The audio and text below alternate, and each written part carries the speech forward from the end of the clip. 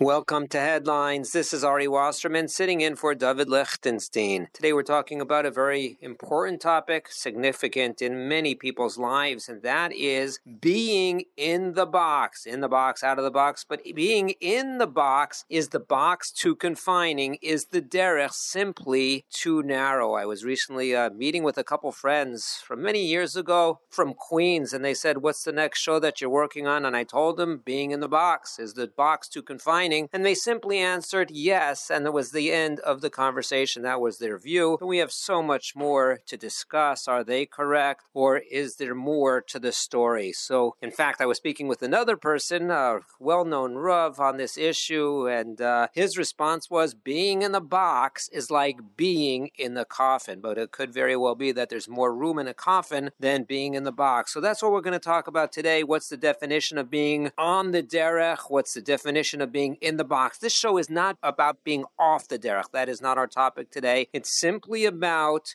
what it means to be in the box, what is required to be in the box. Are we talking about halachic issues? Are we talking about societal expectations and norms to be somebody who is considered in the box and on the derech? We'll talk about how those definitions have changed over time, and we'll also talk about halachic requirements, for example, to wear white shirts and black pants. How about wearing a hat all the time? I'm not talking about during davening or during a koshel bracha, but at other times as well. Is there any halachic imperative, hashkafic imperative to do that? Going into certain occupations and avoiding other occupations, not playing sports, musical instruments, and the like. In order to cover this topic properly, we have a number of unbelievable guests. A real privilege to have them on the show today. We are going to start out with the esteemed Rabbi Berel Wein, the renowned rabbi, author, historian, and lecturer. Then we will go on and speak with Rabbi Yitzchak Berkowitz, the Rosh Yeshiva of Aish HaTorah, who has some very interesting insights into our topic. And then we will have an extensive conversation with Rabbi Dr. Yitzchak Breitowitz, the senior lecturer at Yeshivas Or Sameach, the worldwide renowned posek. And we will actually get a little bit personal, talking about his experiences about dabbling a little bit out of the box as well. We will then speak with Rabbi Avi Wiesenfeld, originally from London, now the Rosh Yeshiva of Beis David in Yerushalayim, a big posek, a posek of Kav Halacha Beis Hora, talking about the experiences that he has and the 50 boys in his yeshiva that would be considered out of the box. And then we will consummate the show with Rabbi Gedalia Open, Rosh Yeshiva of Ateres, the Eitz Chaim. He has been a mechanech,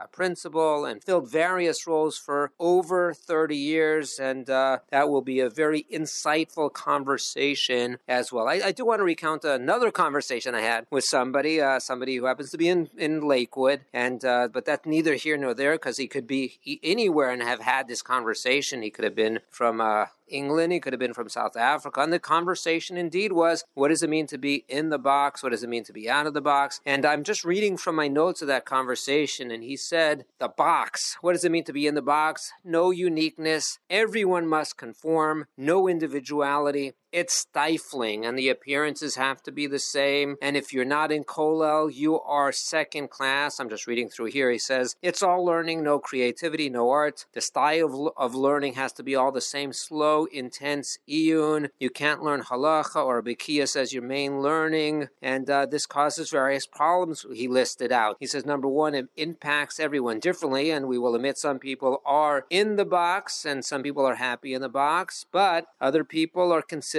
a second citizen if they are outside the box. So that's problem number one he listed. Problem number two, there are no other options other than yeshiva and kollel. So if you don't fit squarely in the box, that's problematic. Number three, he said, you're not allowed to ask questions, or you are viewed as a kofar. And number four, nobody can have their own opinions. Nobody can think. That is scathing. I'm not saying I agree or disagree, but that is simply an opening volley in order to have our conversation today. So relevant for Torah, I apologize, it's not on this week's Parsha. It is on Parshas Lech Lecha, and it goes like this. It says as follows, HaKadosh Baruch Hu is speaking to Avram, and Avram says, who is going to inherit me? And talking about Eliezer. Eliezer was the trusted servant, but he's saying he's not going to be appropriate to be the individual to inherit me, and continuing in on my legacy. Why? He says as follows, Uven Meshek Beisi Hu Damesek Eliezer. What is Damesek Eliezer? What does Damesek mean? So Rashi says, interestingly, it stands for Dole umashke mitoras rabola cherim, that indeed he draws forth and gives to drink others from the Torah of Avram Avinu. Sounds like an amazing thing that Eliezer is indeed following suit. As was taught by Avram, it will be taught by Eliezer. Sounds like a very praiseworthy thing, but apparently Avram did not view it as a very praiseworthy thing, because saying he cannot inherit me, he cannot follow forth on my legacy because he is simply copying what I do. And the question is as follows, says the Maharami Pellets, why is that bad? Seems to be a very positive thing. So he explains as follows, Dafka bekach niskaven Avram. What did Avram really mean? That it's a negative thing? Indeed, he does mean it's a negative thing, because he doesn't have any of his own Torah. He doesn't have any of his own derech. He doesn't have any of his innovation and creativity. It's all from me. Not that that's a terrible thing, copying what the Rebbe does, but in order to really accomplish something and in order to continue a legacy, you have to innovate, you have to add, you have to be a creative individual. And he goes on to explain that Avram was very different from Yitzchak. Yitzchak was very different from Yaakov. As we know, Avram represented Chesed, Yitzchak represented Pachad, Yaakov represented Emes, and each of them were very different, and accordingly they can continue in the legacy. But if somebody is just going to copy, that is not what we are looking for. So obviously that is an interesting insight into the need for creativity, innovation, being a different individual, not strict conformity. Conformity, I guess, it can be a positive thing as well. It definitely can be a positive thing as well, no question. But what we seem to be saying here is, at least in order to accomplish something big, to continue a legacy, somebody has to be able to innovate and not necessarily strictly conform. So that is an interesting insight into that pasuk and into our concept as well. I am going to fast forward a little bit, maybe a lot, to Parshas Veschanan, and we see a similar concept in talking about the Tefillin. We have the Tefillin Shel Yad, we have the Tefillin Shel Rosh, and Rav Moshe Sternbach in his Tam Vadas says something very fascinating, and I think on point to our topic as well, and he explains why it comes to the Shel Yad that all four of the Parshios of the Tefillin are in the same bias. They're all in the same compartment, but when it comes to the Tefillin Shel Rosh, we have four Parshios, but each, although it looks like from the outside that they're all in one compartment, but they're really four separate compartments. And Rav Moshe Sternbach explains as follows, that when it comes to the Shel Yad, which is on our arm, represents the mice and the actions that we do. But in contrast, on the other hand, when it comes to the Shel Rosh, that is a remes, the avoda shebemoach, our thoughts, our philosophies, how we think about HaKadosh Baruch Hu. And accordingly, when it comes to the Shel Yad, that represents the Maisa, that represents that the Torah is one, the same Torah for Klal Yisrael. All of the Parshios of the Tefillin are together in the same bias. Then he says as follows, Kol mitzvah shavim, Kol mitzvahs, all the mitzvahs that we have, they're equal. Shavim heima, B'lo shum hevdel v'chiluk ben ish l're'eh. When it comes to the mitzvahs, there's no distinction, no difference between each and every Jew. They're all the same. However, when it comes to the Tefillin Shel Rosh, separate compartments, four separate compartments, although it looks the same outside, that's not the case. And he says as follows, they are different. They are separate from one another. Why? Because when it comes to the avodas halev, each Jew is different. Each person is different based on his maila, based on his ability to understand things. And then he says as follows, Oved esporo lefi darko v'shitasahu. Each one is going to be Oved Hashem, but in his own derech, in his own way, in his own shita. Now, they all have the same kavanah. All of us want to do the same thing. L'harabas kvoda yisbarach ba'olam, but it is in different ways and different paths. And indeed, that is our discussion. Being in the box is being in the box. Conformity, is that a positive thing? Being on the derech, the narrow derech, is that a positive thing? Or indeed, is it simply too restrictive nowadays to be in the box and be on the derech? And strict conformity, maybe it has its upsides, certainly has upsides, but maybe the downsides are significant as well. And that indeed is the subject of our show today. Before we go to our guests, we'll quickly go through the riddle of the week.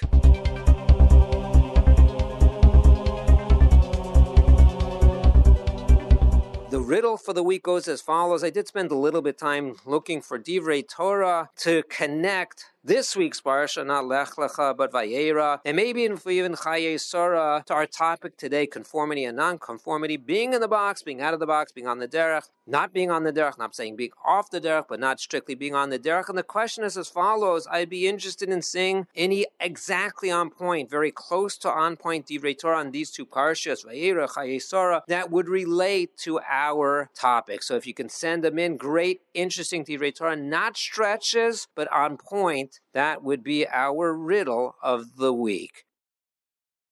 If you want to leave a message by phone or dial in by phone to listen, in America our number is 732-806-8700. In England it's 44, that's the country code, 33-011-70250. In Eretz Yisrael it's 02-372-0304. And now let's go to our guests.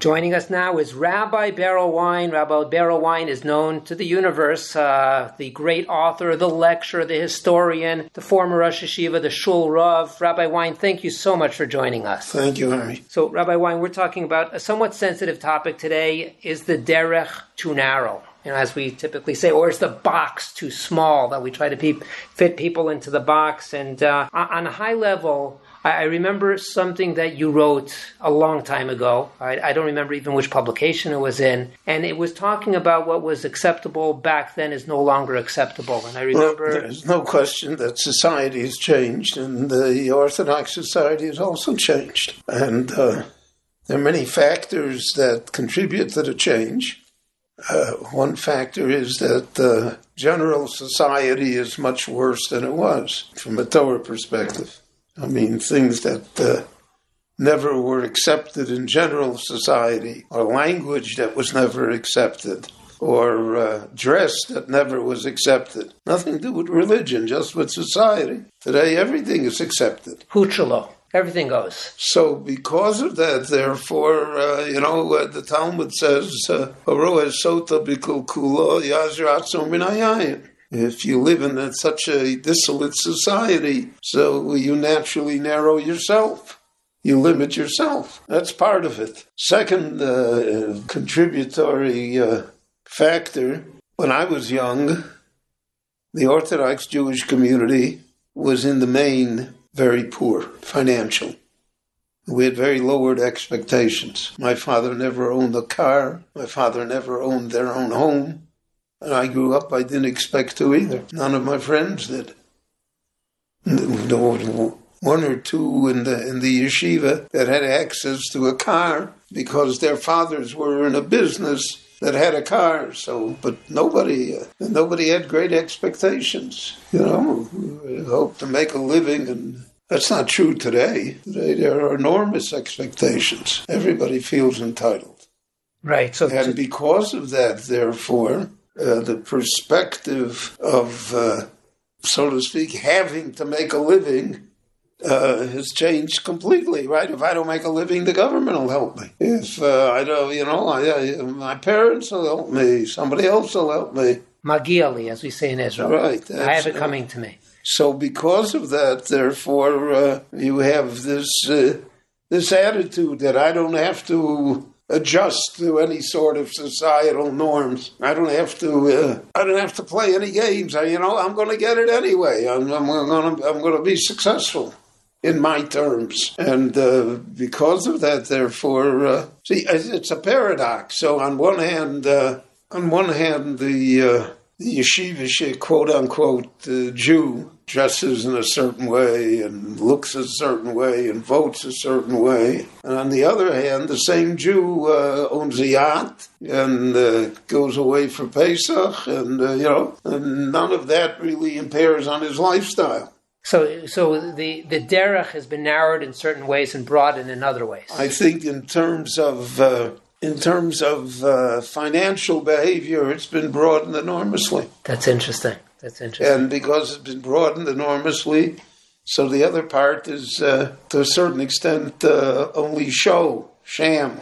It shows, my example always is there are, 5 million, 10 million people in the United States that buy a T-shirt with the name of a ball player on the back of the T-shirt. They spend $30 for a $5 T-shirt because that gives them a sense of identity. To me, it's a weakness, but that's the sense of identity. And it's interesting, that's somebody else's identity. But meanwhile, I'm part of it. Right. I'm part of it. So you're saying that's the concept of the dress now. That's the concept here, is I'm part of it, right? I can't learn, and I don't know that much, and I really don't have any plan in life. But, my example is of a relative of mine that turned 13 years old, and I gave him a gift for bar mitzvah, and he said to me, Uncle Beryl, starting tomorrow, he said, I put on tefillin every day, and I only wear white shirts. So tefillin and a white shirt are equal. I only wear white shirts. And if you don't wear a white shirt, yeah. So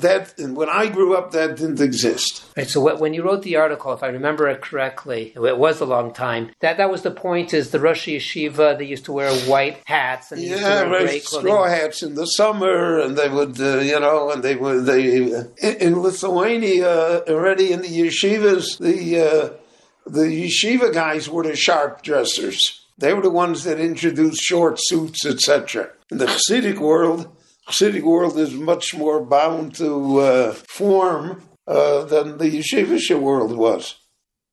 But that's an old problem. Yeah, there's a bitter statement by the great Rishon Rabbeinu Menachem Amiri, 14th century Provence.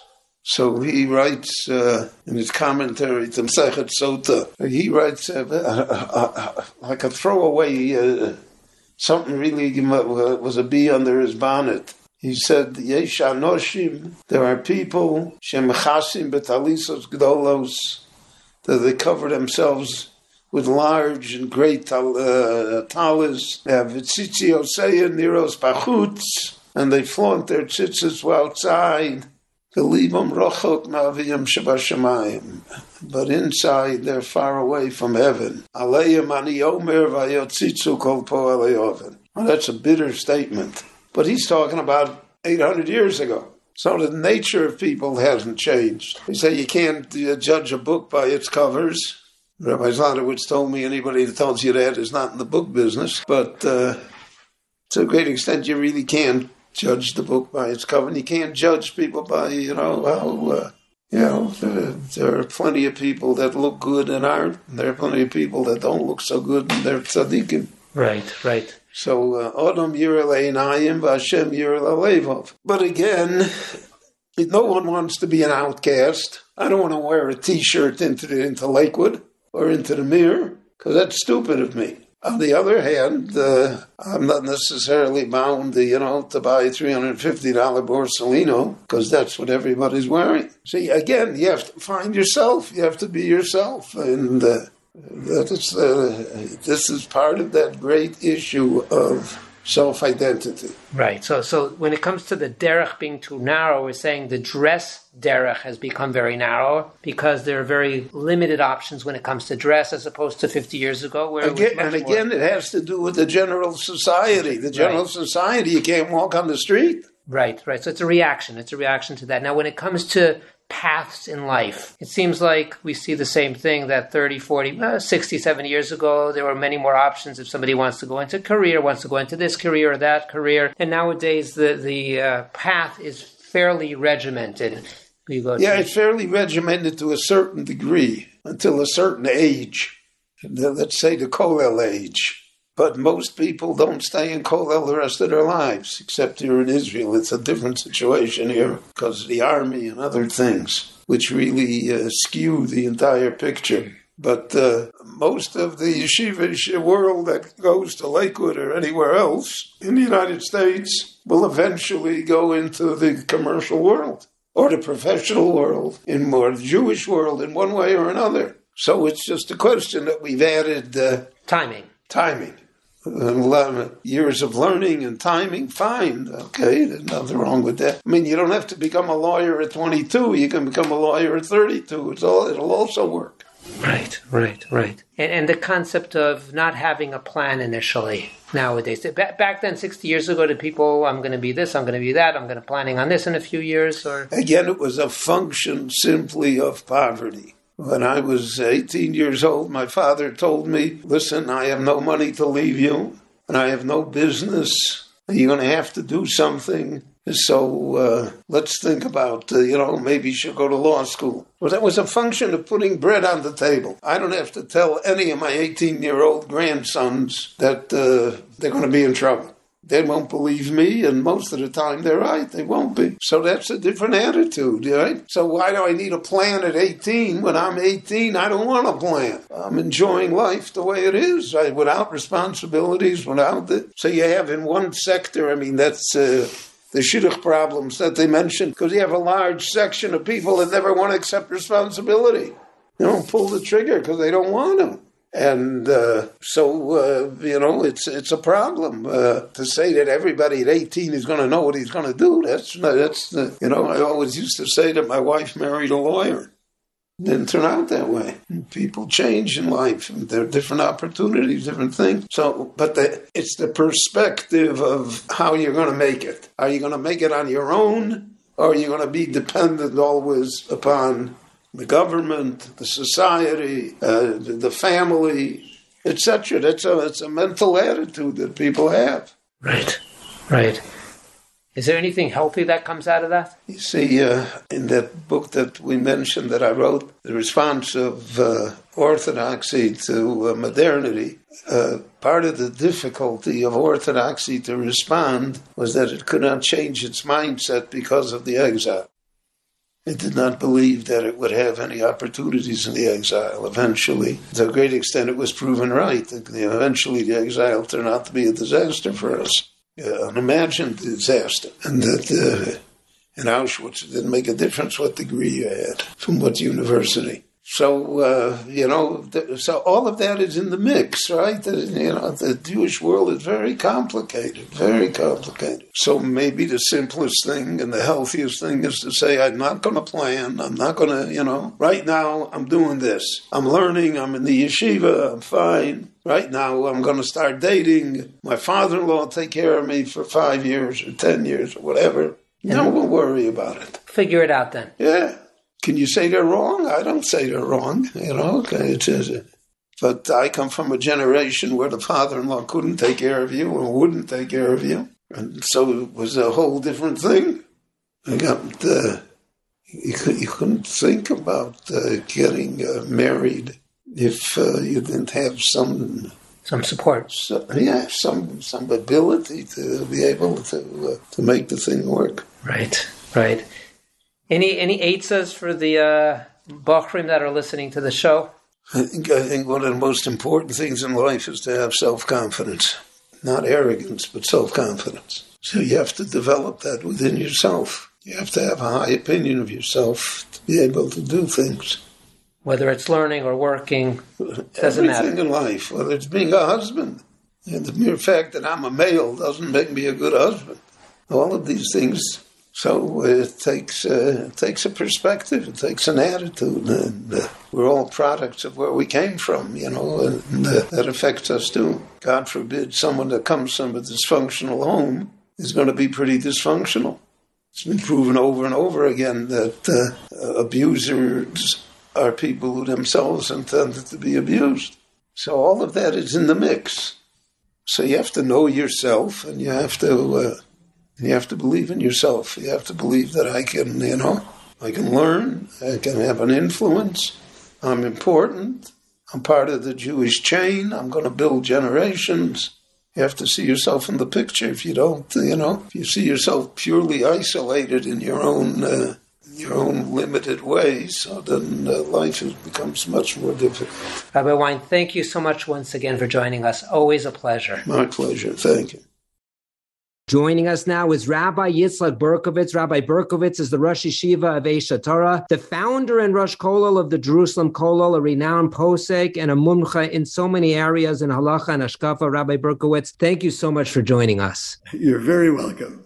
Rabbi Berkovitz, our issue of the day, and I'm very, very interested in hearing your perspective because you live in Sanya Mochavet, where you see really a Haredi crowd, and then you go to Aish Torah, and that's a Kiruv crowd. So you're really living in different worlds, and you may answer this differently for the different locations. Right now, you're sitting in Aish Torah, but maybe you'd answer differently if you were back at home. We're talking about the box. Is the box too restrictive? What are the implications for people when, for example, we'll talk about Aish Torah, you're sitting there right now in Baalei Tshuva, do they ask why non-halachic issues, but societal expectations, for example, why does everyone have to wear white shirts and black pants and the same yarmulke? Maybe you have a little bit of flexibility on sizes, and the only differentiation you have is the color of socks that people. No, that's not an Aish. They're asking about what happens in Shani Yocheved, maybe. So you have the questions like that, and also when you have the people who are supposed to be in the box, do they view it maybe as too restrictive as well? I guess we would say from Aish, they're looking inside the box from outside right now, and maybe they're just figuring out, do they want to be in the box? What we see on a high level, is it a little bit too restrictive today? Because it seems that the box is getting smaller and smaller. In the olden days in Aish, a long time ago, one of the big issues was like the older guys, the veteran guys would put on a hat. And I would often be confronted by someone, at what point in the process of becoming frum do you start wearing a hat? And I would tell them, when you couldn't care less. You know, a good part of our society really has a lot of seichel. And they understand all of this is meaningless. All of this is meaningless. I'm not any better for wearing a hat. I'm not any worse for wearing a hat. And I do not have to express my individuality by yes or not wearing a hat. That's not what it's about. The most beautiful part of the community is not the box. The most beautiful part of the community is the creativity that exists within things that are meaningful. Everyone's got their own Shorish HaNeshama. No two people's Shmona Esrei are the same. No two people's way of approaching Torah is the same. No two people have the same exact interests in what they learn. Every chesed, every home has its different form of chesed. No two Shabbos tables are identical. When it comes to things that are really meaningful, everyone is a yochid. Everyone's an individual. You can say wild chidushim in learning. You're using your creativity. You have a way of thinking that others don't. And you'll be respected. But you show up to shul in a blue shirt, I don't know what they'll say about you. You got to get used to the fact that in our society, the box is limited to the things that really don't make a difference. In terms of real substance, there is so much room to be original. Come on. There are so many original forms of chesed that go on in the community. And some of it, if you come to think of it, you know, the Yad Sarah, let's go way back when. The Yad Sarah, it is serving the Jewish and Arab population of Eretz Yisrael. This is one of the most beautiful Haredi projects that exists. Now, you know, I wonder what do people think? You know, you're allowed to be out there and deal with the non-frum and with the non-Jewish. And what are you talking about? This is chesed that knows no bounds. And it took one creative, caring Jew to go and establish. And there have been so many different initiatives within the community, dealing with the community, outside the community. And it's all wonderful. These are things that are for real, and there's no box there. You can get away with so much. You talk about Kiruv. Come on, everyone does outrageous stuff in Kiruv. Everybody. You know, this every Kiruv organization will say, "Oh, the other guys, you know what they did?" We all do outrageous stuff, because if you want to get to people today, you got to do outrageous stuff. Of course, it's sensitive. You can't just do anything. But most of what people, if you want to get people's attention, you have to do a lot of things that are outrageous. The community tolerates. But that same Makar better show up in shul with his black hat. Mm-hmm. And he has the last laugh. When it comes to substance, there are no limitations. When it comes to the superficial stuff, all right, blend in, because it means nothing. It's a sign, yeah, I'm a member of the community. If that's what it takes, if that's what our community wants, fine. Who cares?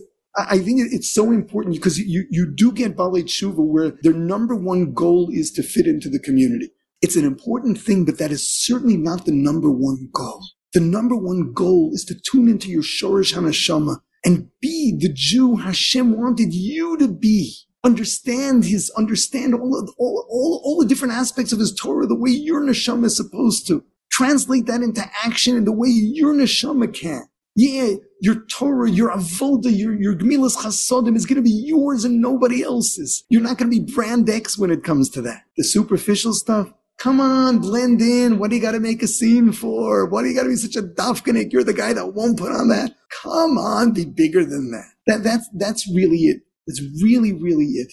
There is so much going on that one would say is out of the box if you look at it objectively, that is going on in the community. And it's good and everyone's happy. But when it comes to the superficial stuff, you got to be careful, and that's really meaningless. So in other words, the ikar is the substance, and the tafel, okay, you can adhere, but remember it's tafel. Yeah. And don't make an issue of it. Don't be a dafkanik. Why? It's a matter of principle. I will not wear a white shirt.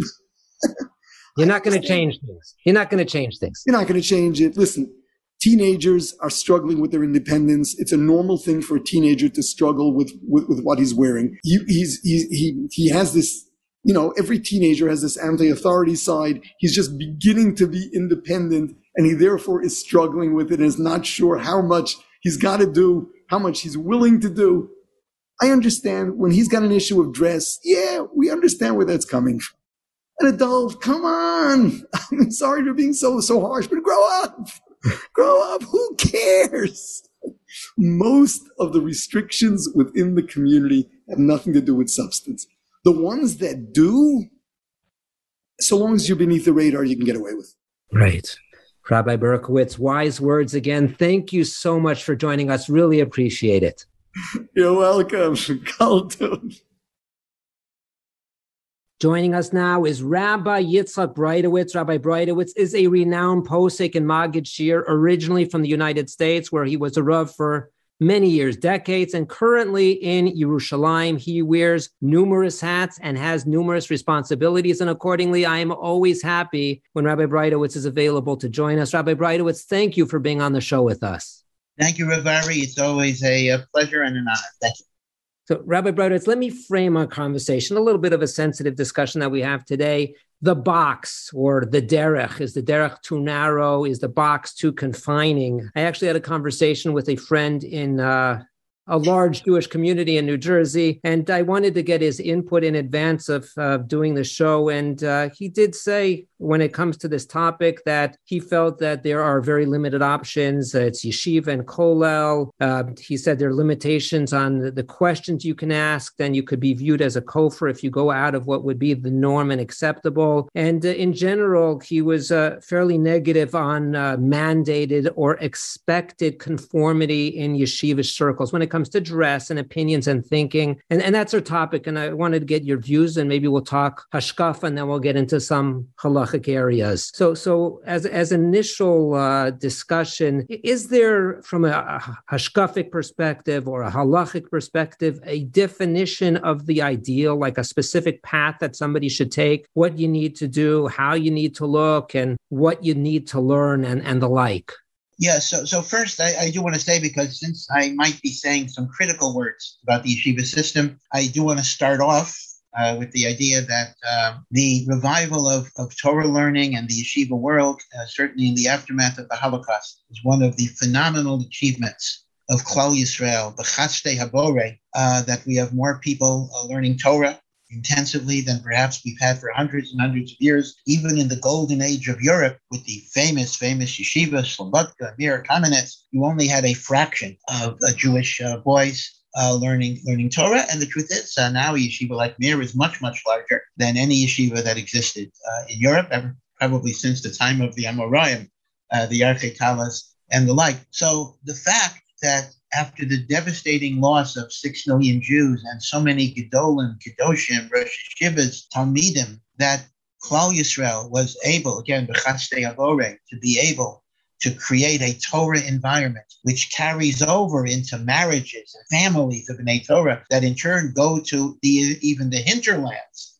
and build up Torah in those communities, is something that I have unbridled admiration for. And I certainly do not want to be negative about the magnificent accomplishments of the building of Torah, both in the United States, in Eretz Yisrael, and to a lesser degree in Europe as well, Gateshead and the like. But we have to be honest that there are going to be problems, and that is the yeshiva world does insist on a certain, and not just the form world generally, insists on a notion of conformity, a notion that you have to dress a certain way, you have to think a certain way, certain questions cannot be discussed, certain talents and abilities cannot be pursued because they're goyish or they're treif, and a single-minded focus only on Torah, which of course is the ikr, but to the exclusion of every other type of interest. Although, Baruch Hashem, for a number of boys, that works very, very well. But for a number of boys, it does not. Now, I know that the off-the-derech phenomenon is a very complicated, multifaceted phenomenon, and one cannot give one reason to it. But certainly, I think one of the reasons is that when a person is squelched, when a person is trapped, when a person is told there's only one way you can go, one box you can be in, and the person is unable to live in that box, he is given no options within Yiddishkeit, within the Torah community to flourish, then God forbid he'll seek his nourishment elsewhere. Again, I'm obviously not saying this is the only reason of off the derech, but I am 100% willing to say that this is part of the reason for off the derech. So the dilemma that one has as a Rebbe, as a Mechanech, as a yeshiva, as a parent, is, on one hand, I can't have the attitude anything goes. Yiddishkeit, by definition, has standards, it has rules, it has things that you're supposed to do and things you're not allowed to do. On the other hand, how do I give the person the freedom to breathe, the freedom to become who he's able to become, to give him the joy of Torah and Yiddishkeit in Avodas Hashem by giving him a joy and enthusiasm in his life?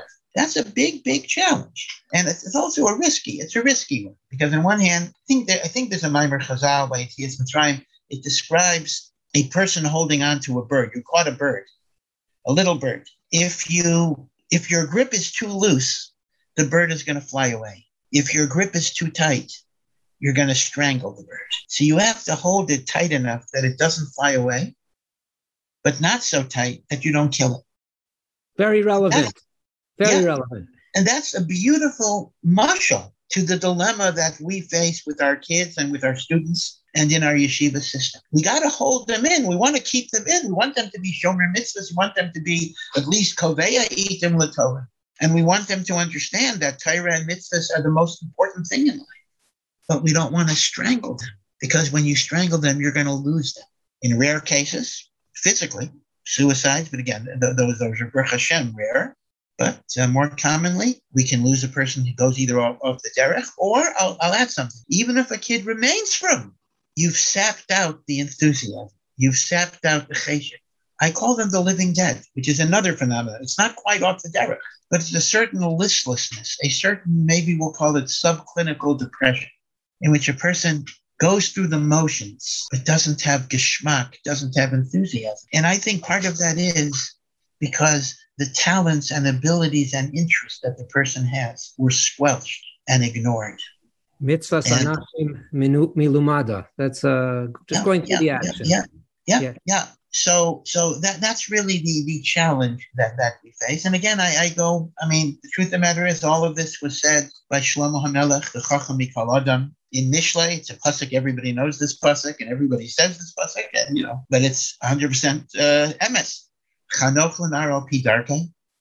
A child must be trained according to his derech. It says the Vilna Gaon. Every person has their miyuchadik derech, the approach that works for them, the approach that's right for them. You don't do a one-size-fit-all. I remember hearing from Rav Yaakov Kamenetsky that he compared the system of Jewish education to the beds of Sodom, right? Sodom also had hotels. Sodom had beds too. Lahavdil is like the Greek myth of Procrustean bed. The Chazal say it by Sodom. The bed was a one-size-fit-all. If your feet were too long, cut them off. If your legs are too short, we stretch it to the breaking point. We have our system. you either are too long or too short. We're going to cut you or stretch you or break you. And Rav Yaakov said that, look at what happened to Sodom, right? The beds of Sodom is not the appropriate modality.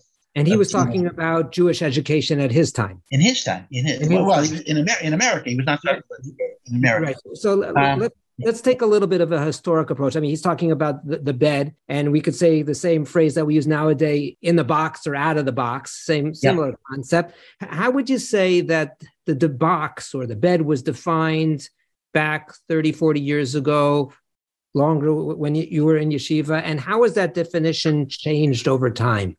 I'm going to tell you the truth. I think things have gotten worse. I think the box, in spite of the decadence of society, I think the box has gotten narrower and more strangulating than it was when I was growing up. Now, to some degree, maybe my experiences are not totally typical. I grew up in an out-of-town community, Hartford, Connecticut. And there, I went to an Orthodox day school, but most of my classmates were not Shomer Shabbos. And I hate to admit, there was even a co-ed through 8th grade. And the like, don't quote me, no, whatever.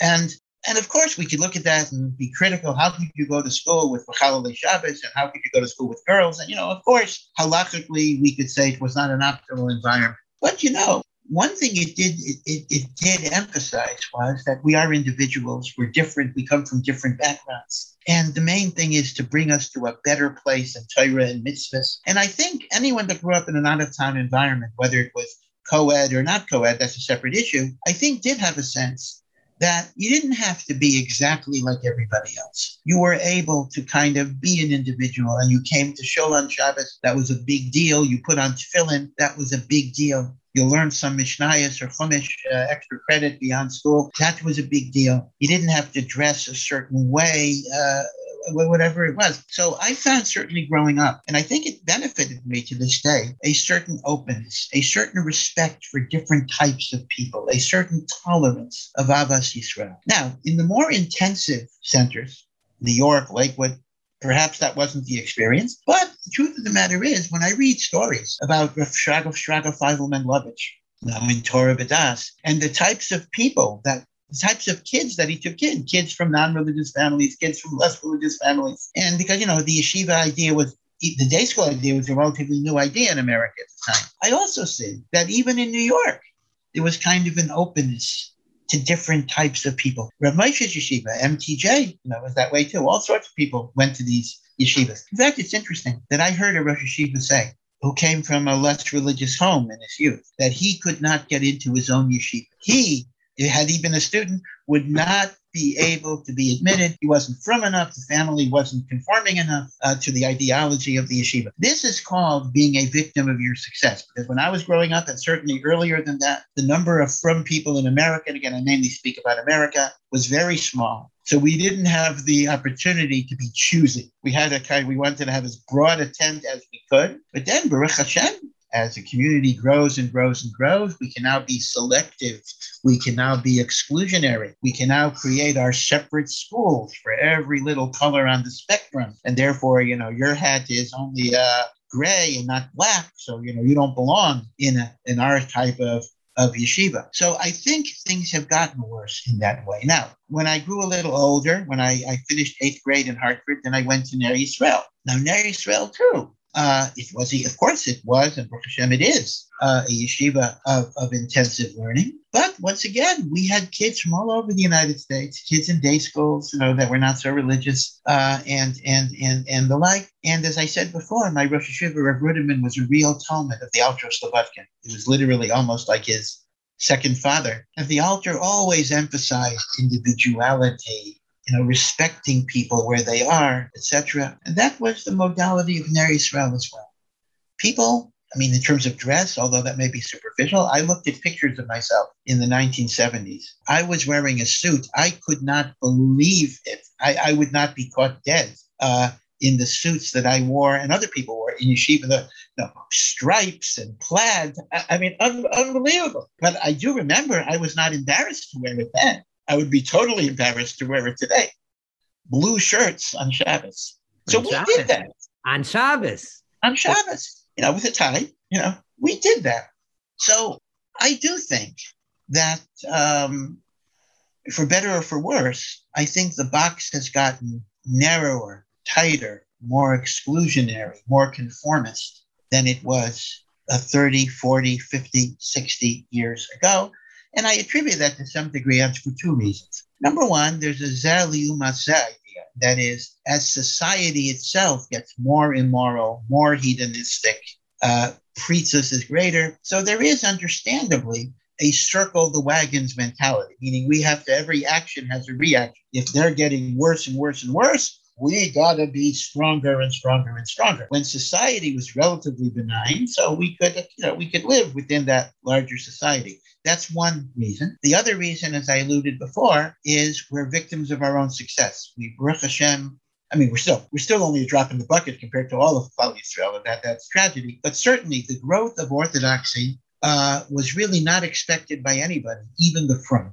If you go back to the Orthodox rabbis in the post-World War II period, many of them did not expect that Orthodoxy would ever really grow.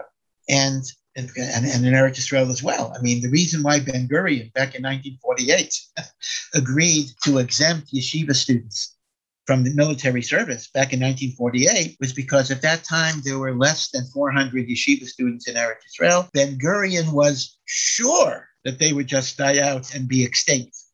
And there would be no problem. This was a short-term, minor little problem, which he agreed to. But Baruch Hashem, the Hashgacha of HaKadosh Baruch Hu, is that the Torah community grew and expanded. But there's a certain cost to that. You now become choosy. You now become exclusionary. You now define yourself in narrow ways. And that can be very destructive.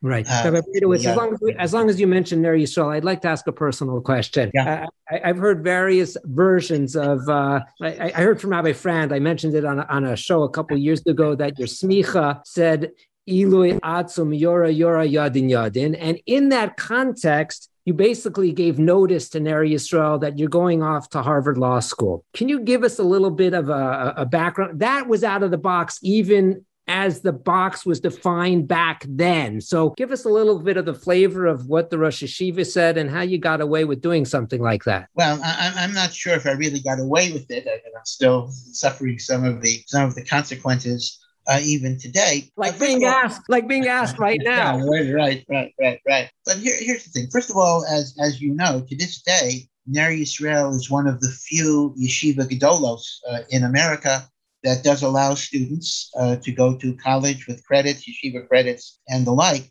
This was a decision that Rav Ruderman made many years ago, and not because he endorsed secular studies as some ideal, but because he realized that if people were going to pursue secular studies, there needed to be a framework where they could be B'nai Torah and Talmidei Chachamim and the like, and therefore he deliberately permitted these secular studies. Now, you should know that this was a controversial decision.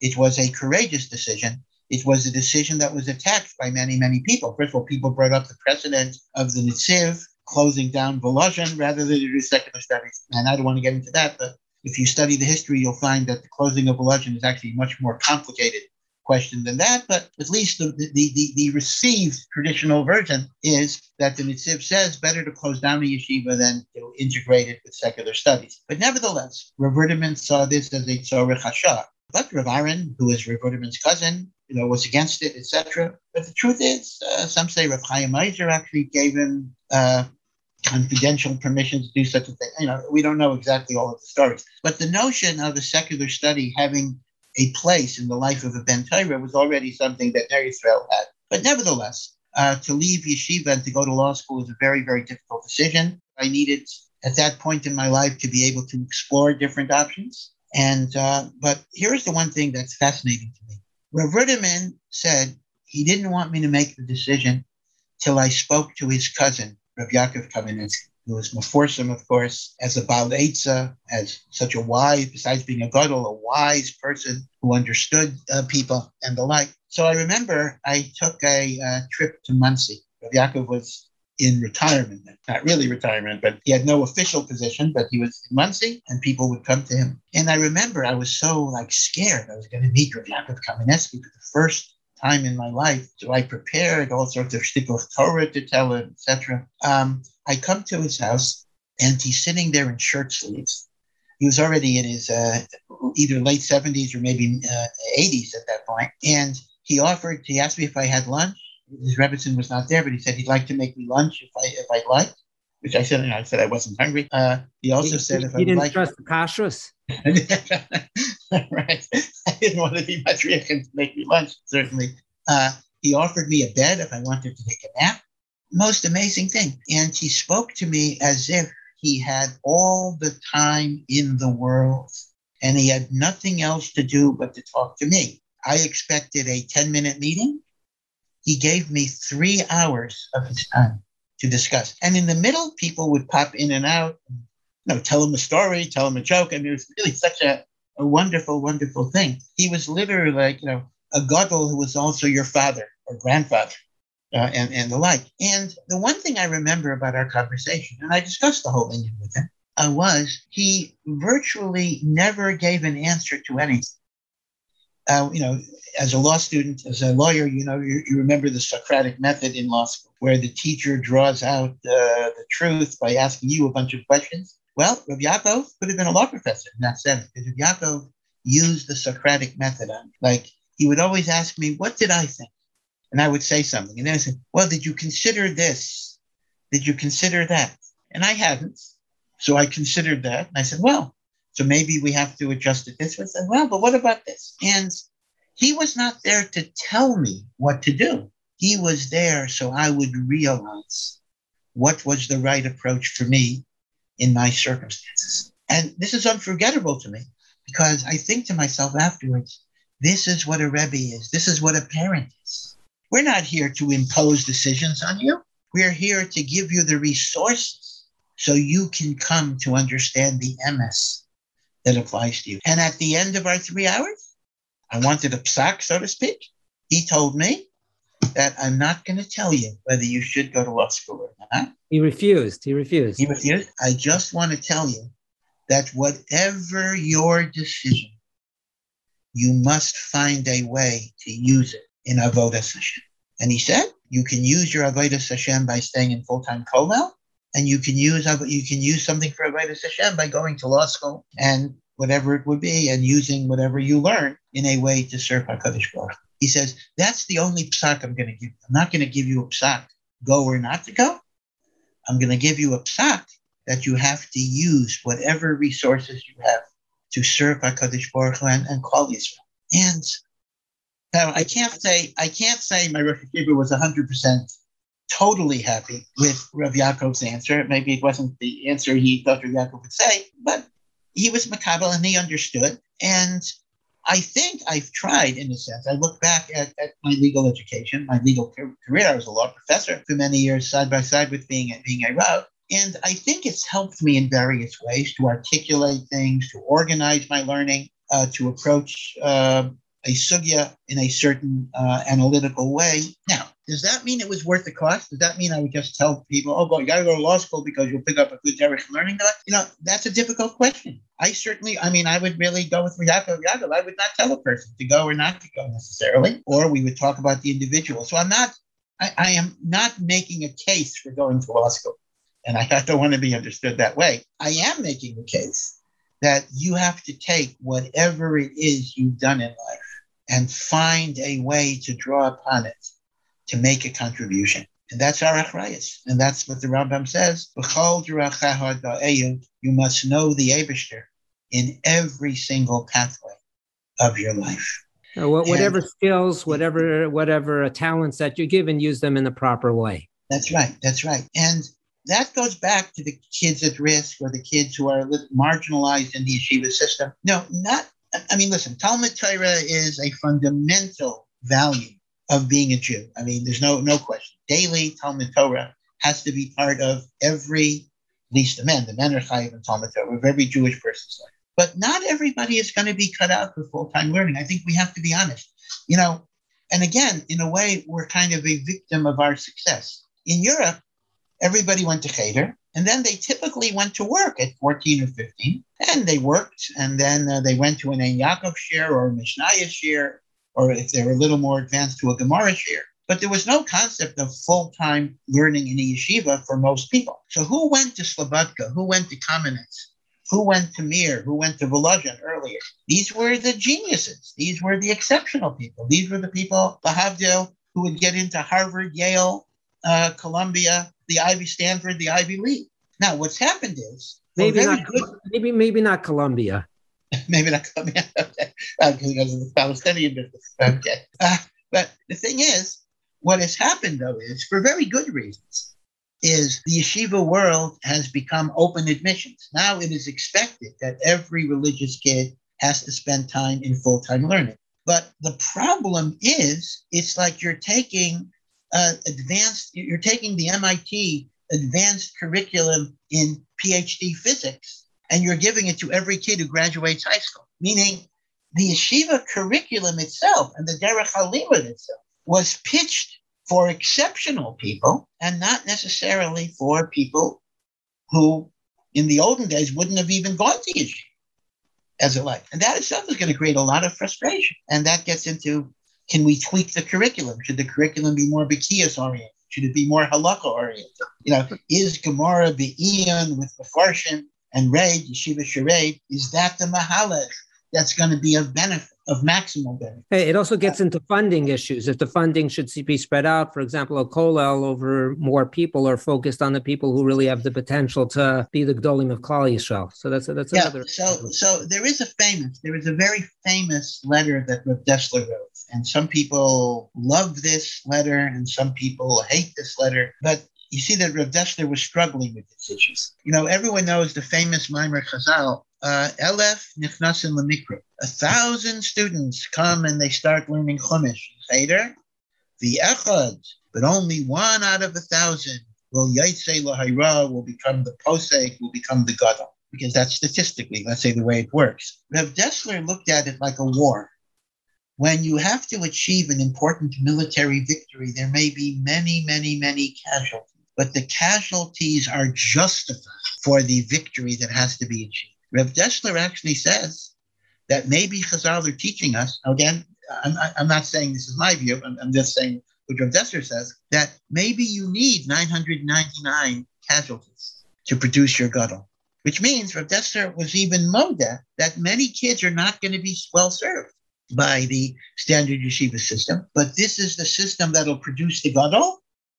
So so let the other ones be korbanos. Now, I'm not sure how many parents would be happy with that type of paradigm. Your kid is like giving his life for the success of Klal Yisrael. So the question becomes, should we create other types of yeshivas, other types of curricula, other types of derech of limas, or chas v'shalom, are we compromising the gedolim that we're going to create?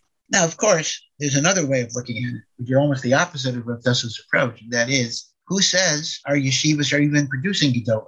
One might say the other way around. They say B'Shem the Chazon Ish, who of course was a great admirer and a supporter and a miyaseh of numerous yeshivas, but he said, learning in the yeshiva is like trying to grow a tree under a table, meaning to say it's only going to be able to go so high and it's not going to be able to go beyond that narrow framework. So even the paradigm that, the yeshiva system produces gedolim, well, some say even that's not as true as it would otherwise be. Right. So it's a very complicated. It's a very, very complicated issue, and I think that within the yeshiva world, we have to find ways of chanoch l'nar al pi darkei. Right, obviously critical. If I can, just a few more minutes to ask a number of halachic issues as it relates to conformity or lack of conformity. Number one is dress. So you had mentioned before that wearing a blue shirt's even on Shabbos. So now that it's kind of the mode of dress, is there a minhag malkam concept maybe of the white shirt, black pants, or is that simply not something that we would be required to wear? So I'll tell you the truth. We do make too big of a deal in this, meaning to say, as long as a person is dressed cleanly, neatly, and with dignity. So I understand tank tops and shorts, one might have a rule, but I don't see a reason to be overly strict on these dress codes. Certainly in Europe, they were not. If you look at pictures of Rav Steinman, Zichrono Livracha, back in Europe, as a younger man, as an Avrek or a Bachar, you'll see different types of styles, different types of colored hats, different types of ties, different colored shirts. So the notion of black and white seems to be a relatively recent phenomenon. As I say, even when I was in yeshiva, there was less insistence on it. So I do think we make too much of it. Yeshivas make too much of it. On the other hand, and there's always another hand, it does serve a certain function, but that is, it kind of is like a team uniform. It identifies you. We know that in LA, they have these gangs, the Bloods and the Crips, I think, but whatever it is. And each of them have their distinctive uniform. And if you're wearing the wrong uniform, you can get killed. And a uniform is a sociological way of identifying yourself. Who are the people that I want to be connected to? So, in a sense, I would tell a Bachar who's uncomfortable with the dress code that, okay, listen, number one, I would tell him it is not intrinsically important. You are a good Jew, or you can be a good Jew, even if you wear a blue shirt. So you're not a bad person if you're not dressed a certain way, but you might want to think of the idea that I want to identify with this group. I want to be part of this group. So I think, there is a respect for the group that you're part of, not to deliberately stick out. So it's a hashkafic issue, not a halachic issue. No, I don't see it as a halachic issue at all. I mean, at most, first of all, this is an interesting side point that comes up. We've always been talking about sneas in terms of women, but recently there have been proclamations from Gedolim in Eretz Yisrael about sneas for men. That, for example, wearing tight pants that can accentuate, the genitals and the like, short shorts, even among frum people sometimes. And that's a very, very welcome idea, that we have to know that sneas is not only about women, it's about men as well. And it's not just about dress, it's about attitudes. So I welcome the idea that sneas has now become a concept that applies to men as well as women. But sneas does not mandate black and white. Sneas, as long as it's sanua, then, it's a matter of hashkafa, it's a matter of group affiliation. I would not treat it as halacha. Okay, wearing a hat, not in davening. I'm thinking of doing a whole show on wearing hats or not wearing hats, but during walking in the street or driving, is there any halachic narrative? So I'll tell you this. I got trapped in this myself. I was a Rav in the United States for almost 25 years. And I wore a hat during davening, as I did. I did not wear a hat in the street. In Chutz La'aretz, I would often go around with a yarmulke. That's how I was seen in supermarkets and the like. When I came to Eretz Yisrael in 2010, so for the first few weeks, I would go on a bus in my yarmulke.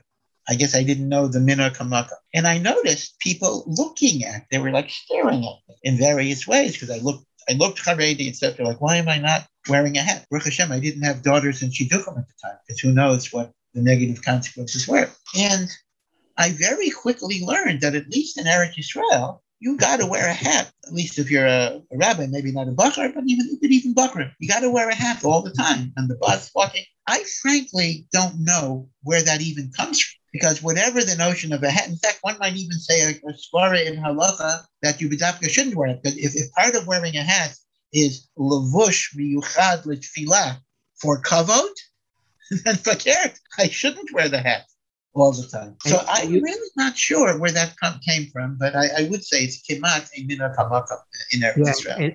And it could be also that you shouldn't go into the bathroom. If it is miyuchad l'tfilah, then like a kittel or something. If it's that's right, that's a good point. So once again, I if I see a bachar without a hat, I have no negative thought about that bachar at all. But sometimes in some yeshivas they expect certain types of behaviors. But I think that's actually a very trivial requirement. I see no reason why there should be such a requirement at all. Very good. Next, going into certain occupations and not others. Well, this is a very, very important idea. I mean, Chazal already give us an eitzah, the end of Maseches Kedushin, that a father is mechuyev to teach his son umnas, nikia, v'kala. Now, nikia means clean and light.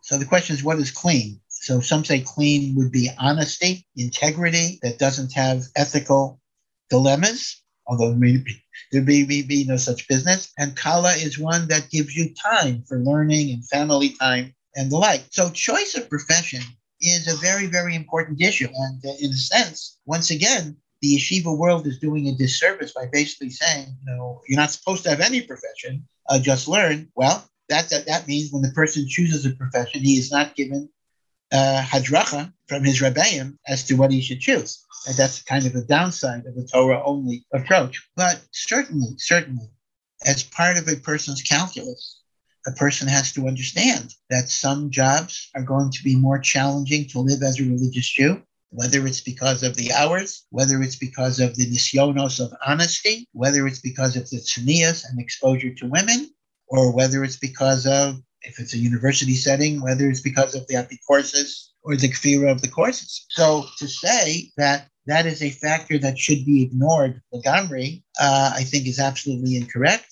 Nevertheless, if somebody, for example, has a very, very, very strong interest in a certain field that raises certain problems, instead of just saying, usher, we could try to work out ways in which all of the different factors can be accounted. Meaning, saying yes or no are not the only responses to a situation. There may be yes, if we can work out the following conditions. So that's more of a subtlety. But I think that's a very important part of hadracha and das Torah, choice of profession. Right, absolutely. A very important decision. Playing of sports or playing of music. What would you say about bachrim, or maybe when you get older, playing of sports, exercise, not watching of sports, we're not going to talk about that, and not listening to music, or say playing, using those talents or those interests? Yeah, I think it's very, very, very important that if a person has an interest and a talent in music, they should express it in some way. Otherwise, they're amputating part of their self. If HaKadosh Baruch Hu gave you a talent and an interest, he wants you to use it. I mean, how do you look at this? I have a talent in music, let's say. Is my avodah to conquer it, to squelch it? In other words, why did God give me this talent? So I should conquer myself and not use it? That's a little perverse, that HaKadosh Baruch Hu gives you something with the intention of not using it. I think lahefech.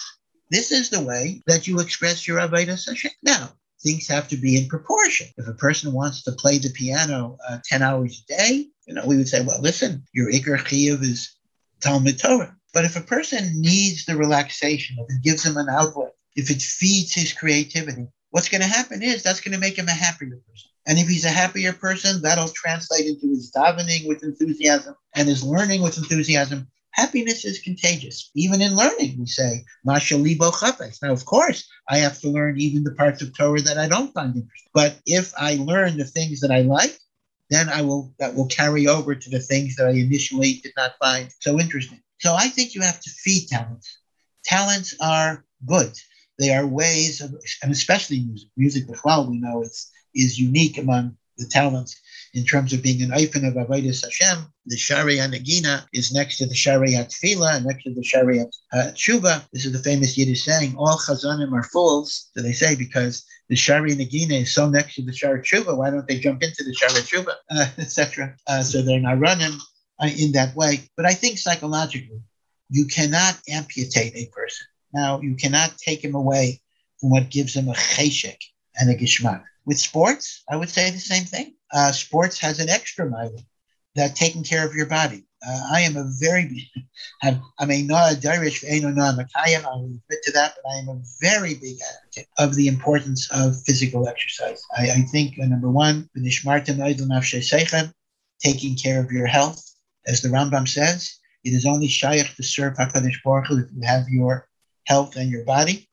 Right? Lo ha-mesim yahaluka. And number two, it improves a person's concentration, ability to think. So the truth is, there's direct correlations between physical activity and mental acuity. So it's a very, very kedai. They say Rabbi Dov Schwartzman, great Rosh Hashiva, great Dodo, that he would learn for 30 hours straight, and then he would go for a 50-mile bicycle ride, and then he would sleep for 10 hours. Or 11 hours or something like that. So he had the learning, the exercise, and then the rejuvenation of sleep, and then he would start the cycle over again. It's amazing he was able to do a physical exercise after being awake for that amount of time. Yeah. And even the Chazon Ish was not physically a very strong person, at least in his later years, but the Chazon Ish made a point in Europe when we were still in Vilna of going swimming on a regular basis. Rav Shmuel Auerbach used to walk up the street I live on daily, taking his walk. Well, one of the milas, which some people hate, Yerushalayim, is that just walking can give you quite a lot of exercise. You're always going uphill. That's a good thing. Uphill both ways. We may, right, that's right. We hate it, but have to be grateful. It's one of Hashem's gifts in Yerushalayim. Absolutely. Well, Rabbi Breitowitz, I want to thank you so much for joining us. It's always a pleasure to hear your thoughts and insights, and I look forward to next time. Thank you. Much hatzlacha. Good to see you. Culture. Joining us now is Rabbi Avi Wiesenfeld. Rabbi Wiesenfeld is the Rosh Yeshiva of Yeshiva Beis David. He is the author of a number of popular halachic works, and he's also the Rav and Posek of the Kav Halacha Beis Hora'ah. Rabbi Wiesenfeld, thank you so much for joining us. Just supposed to be here. Thank you for inviting me. But Rabbi Wiesenfeld, why don't we start with the beginning? What does it mean to be in the box, and what does it mean to be out of the box in our contemporary usage of those phrases? Wow, what a question. It's a loaded question. What can I tell you? I definitely, over my years of being in chinuch and dealing with the youth that I deal with, I definitely feel 100% that the box is much too narrow, much too small. As the famous saying goes, if the path was much wider, less people would fall off it, which basically means that we're dealing with a situation that we're not catering for many of our youth. The box that we put so many of our youth in is so restricted to many of them. We are sort of sending them a message like, this is the way, and every other way doesn't exist. And the moment that they don't feel that they're able to fulfill whatever is expected of them, whatever is told that they're meant to do, then automatically they fall by the wayside or fall through the cracks, whatever you want to call it. And we're seeing the results more and more, unfortunately. So what would you say are those expectations of being in the box? The expectations of being in the box, they say that the box nowadays is more like a coffin. A lot of people die inside that box, Rahman al-Islam. Being in that box generally means that the Haredi world is sort of, again, I'm giving my perspective, but we're sort of telling boys that they have to go to yeshiva and they have to learn a certain way and they have to dress a certain way and they have to learn certain things as well. And I personally see and deal with so many of them, and I have them on the phone, whether in Eretz Yisrael or Chutz La'aretz, all over the world, and I see over and over again that it's just not working. And what is expected of them is causing them to feel that I'm a failure if I don't live up to those expectations. And that is what society is generally doing. We're giving you expectations. If you don't dress a certain way, if you don't learn a certain thing, then who are you? What are you? Well, you're not really successful. And that's something that we have to really start to change and realize what we're dealing with and what the effects are of this. Right. So if you would choose one item, it can be an item, an issue, a halacha, that Bachrim view as too challenging or too restrictive. If you would say this is the number one challenge, obviously there's not only one challenge, but if you would focus on one, what would it be? Wow, what would it be? So, like you said, there are many challenges. There are many, issues that we could talk about. But if I would say in my personal experience of dealing with these boys and dealing with youth, and I deal with boys and girls around the world and get emails from around the world and taught around the world, Baruch Hashem, I see one thing, and I can sum it up, I think, in one word, and that is connection. The connection with the Rabbeinu Shalom and the connection with Yiddishkeit is something that we're absolutely missing on different levels, obviously. Rabbi Shimshon Pincus Zatzal writes, it's Rabbi Shimshon, he says that the emunah pshuta, the simple emunah of a yid, a normal, regular yid in the shtetl, was so different to the emunah that we have nowadays. That was a yid that lived with the Rabbeinu Shalom. Nowadays, it's so difficult. Shlomo Freifeld, Zatzal, Master Mechanech, said an amazing thing. I've said it so many times, but I think it really exemplifies what we're talking about. He said, we say in Birchas HaTorah every day, we say two parts. Asher bocha banu mikol ha'amim. We were chosen from all the nations. We were given his Torah. So Shlomo Freifeld said, what was years ago the challenge? What did Klal Yisrael find challenging many years ago, perhaps before the war, or maybe even soon after? It was keeping the Torah. The Nasa Lonu Esterosa was simply to keep the Torah. It was difficult to keep Shabbos. It was difficult to keep kosher. Everything was difficult to live a Torah lifestyle. They did it. They were Moshe Nefesh, but it was hard. He says that nowadays in our generation, the challenge has shifted. and it shifted to the first part of Birchas HaTorah, which is Asher Bocha Bonu Mikol Ha'amim. How proud we have to be that the Rabbeinu Shalom chose us as his nation, and he loves us. And I tell this to the boys all the time, that the Rabbeinu Shalom loves us more than a child that was waited for 25 years by his parents. Can you imagine how much a parent loves a child? The Rabbeinu Shalom loves us more. That connection is what we need to do. You mentioned the word restrictive.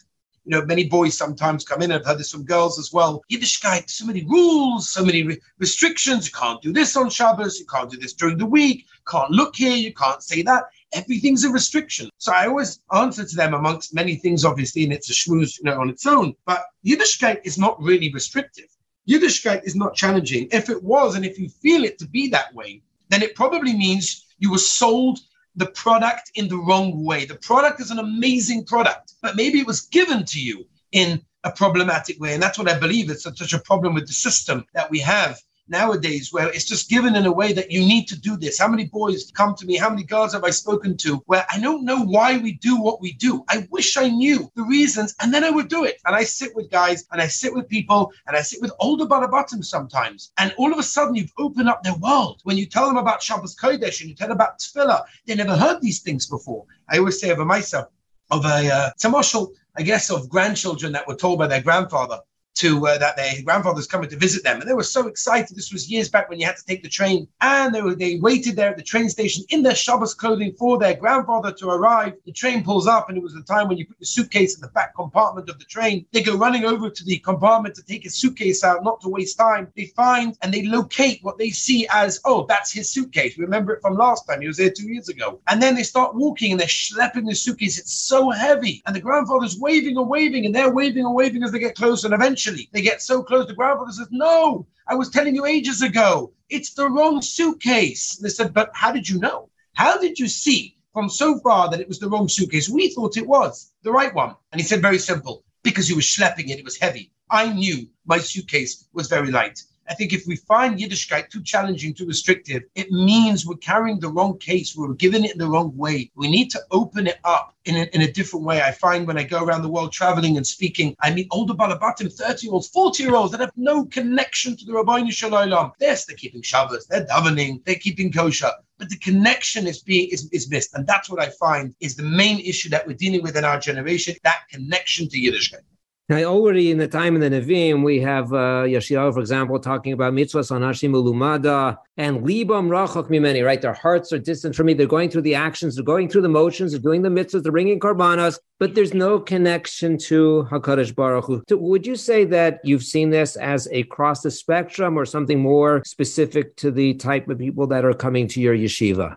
So I would say very, very simply, it's across the spectrum. It's all over the place. Yes, I deal with a certain type of boy, and generally where I'm asked to speak are a certain crowd. However, I have spoken for all sorts, whether Hasidish, Litvish, Yeshivish, not religious, all sorts. I remember getting asked to speak for a group of very Yeshivish Bachrim, and I asked them, what's the topic? What would you like me to speak about? They said, we wanted to speak about Kiruv, meaning how these boys can go out and do Kiruv, and they can light up and ignite the flame of other Yidden and show them the Geschmack in Yiddishkeit and show them and give them examples and stories. So I said, okay, this is no problem. And he said to me, by the way, this is actually for them, meaning they need to hear this, but they're not going to hear it from anyone else. So the way we're doing it is we're sort of, quote unquote, tricking them to come in and hear a Kiruv seminar, but really it's for them. I travel everywhere. I see it by balabatim, older people, younger people, yeshivish people, Hasidish people, Litvish people. I don't think it's limited to anyone. I think it is a very big problem, and it's across the spectrum. I think it's something that is very real. Recently, I did an Arachim seminar, a Shabbaton up north, with parents of kids that went off the derech, and I met so many different types of parents, and so many struggles are coming out from so many different types of homes. It's impossible to say that it's limited to a certain type. Right. So I'd like to talk about solutions, but I'll frame that discussion as the following. In preparation for this conversation, I saw your yeshiva's promotional video, and you, the Rosh Yeshiva, made a statement as follows, that the yeshiva has, quote, 50 boys, 50 mahalchim, and also another quote, every boy needs his own personal box. We're getting back to what's in the box and out of the box. So what does that mean? And is that going in a direction of trying to find a solution to our discussions today? Absolutely. I really believe that the reason that I opened up yeshiva, I always tell everyone there's no real reason to open up yeshiva. You've got to be a little bit crazy. And obviously there's no COVID or money involved. It's simply because you want to help people. There is no other reason for opening up yeshiva. And I did see that there was a void in the market, and I felt that I could possibly try to do my little part in filling that void. Somebody once sent a message. He follows the yeshiva, he follows the trips and the learning and the shurim and everything we do. And he said like this, he said, wow, in this yeshiva, you can do whatever you want, have any smartphone you want, have any haircut you want, as long as you learn Torah, the Rosh Yeshiva doesn't care. So at first when I heard it, I was a bit like, whoa, that's not true. You can't have any smartphone and you can't have any haircut. But then I realized it's the 50 boys, 50 mahalchim idea. And that's very much what we believe in over here. And I challenge anyone to walk into the yeshiva and ask any of my boys if it's true and if they feel it as well. I really believe very much in this generation that if you don't understand a boy or a child, you cannot teach him. You cannot teach him Torah. You cannot teach him Yiddishkeit if you're not interested in what he's going through and everything he went through. And it's very, very important. I spend a long time sitting with boys one-on-one to enable myself to understand these boys. You know, Rebbeim sometimes come to me and they're like, hey, this boy hasn't come for 3 days in a row. What's going on with him? What do we need him for? And I'll say, whoa, 1 second. Do you know what he's going through? Do you understand what upbringing he had? Do you understand what he went through last night? I've had boys, as I did last night, sitting in my home, crying their eyes out. And these are boys that on the outside look great and look fine. And they could even be in one of the quote-unquote regular yeshivas, mainstream, wearing a white shirt, learning Gemara all day. But no, they're interested in improving themselves. And 50 boys, 50 mahalchim means, like the Mishnah in Pirkei Avos says, Emidu Talmidim Harbe. There are so many Talmidim, there are so many types of Talmidim. We have to understand them. And I sit with each boy, understand them. I make personal incentives with each boy differently. And a boy will come to me and say, hey, that's not fair. You took that boy out for a restaurant because he came 4 days a week to Shachris. I want to go out to a restaurant. I'm like, no, you need something else. Every boy needs their own box that we build around them, whether it's their schedule, whether it's their davening, whether it's what they learn. And then when they feel loved, when they feel understood, that can change their lives.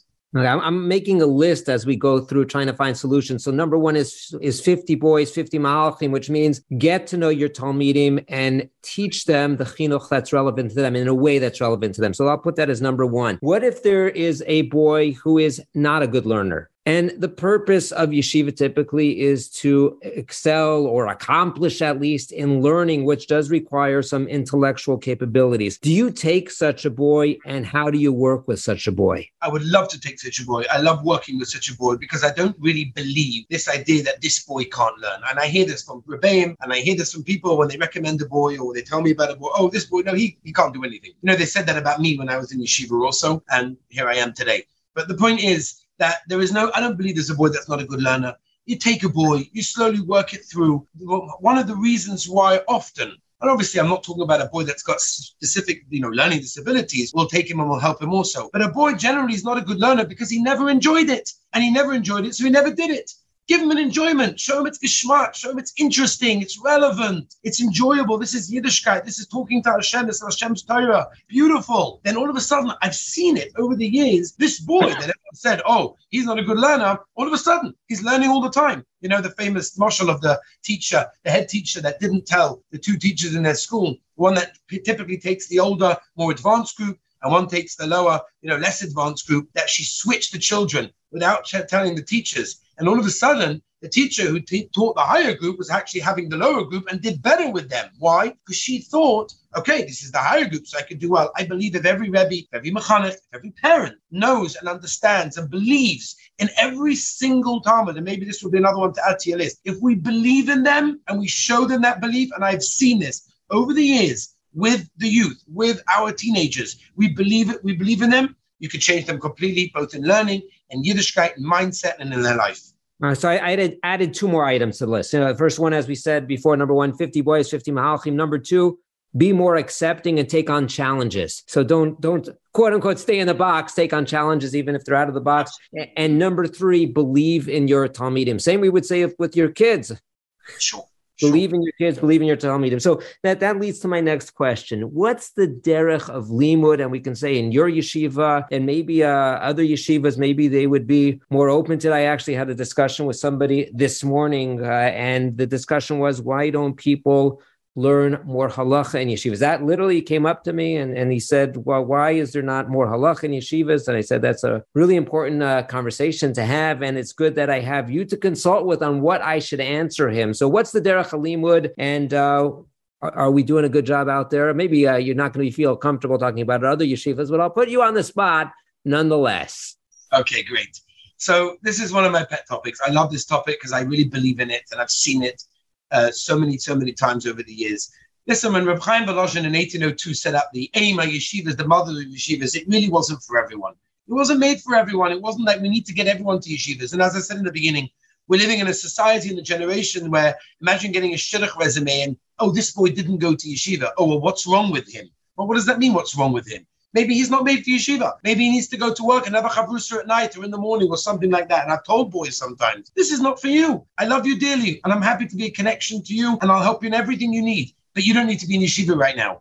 And I think that's an important idea to remember that yeshiva not necessarily is for everyone. Now, moving on to yeshivas itself, I've heard this over the years. Why do we learn Gemara?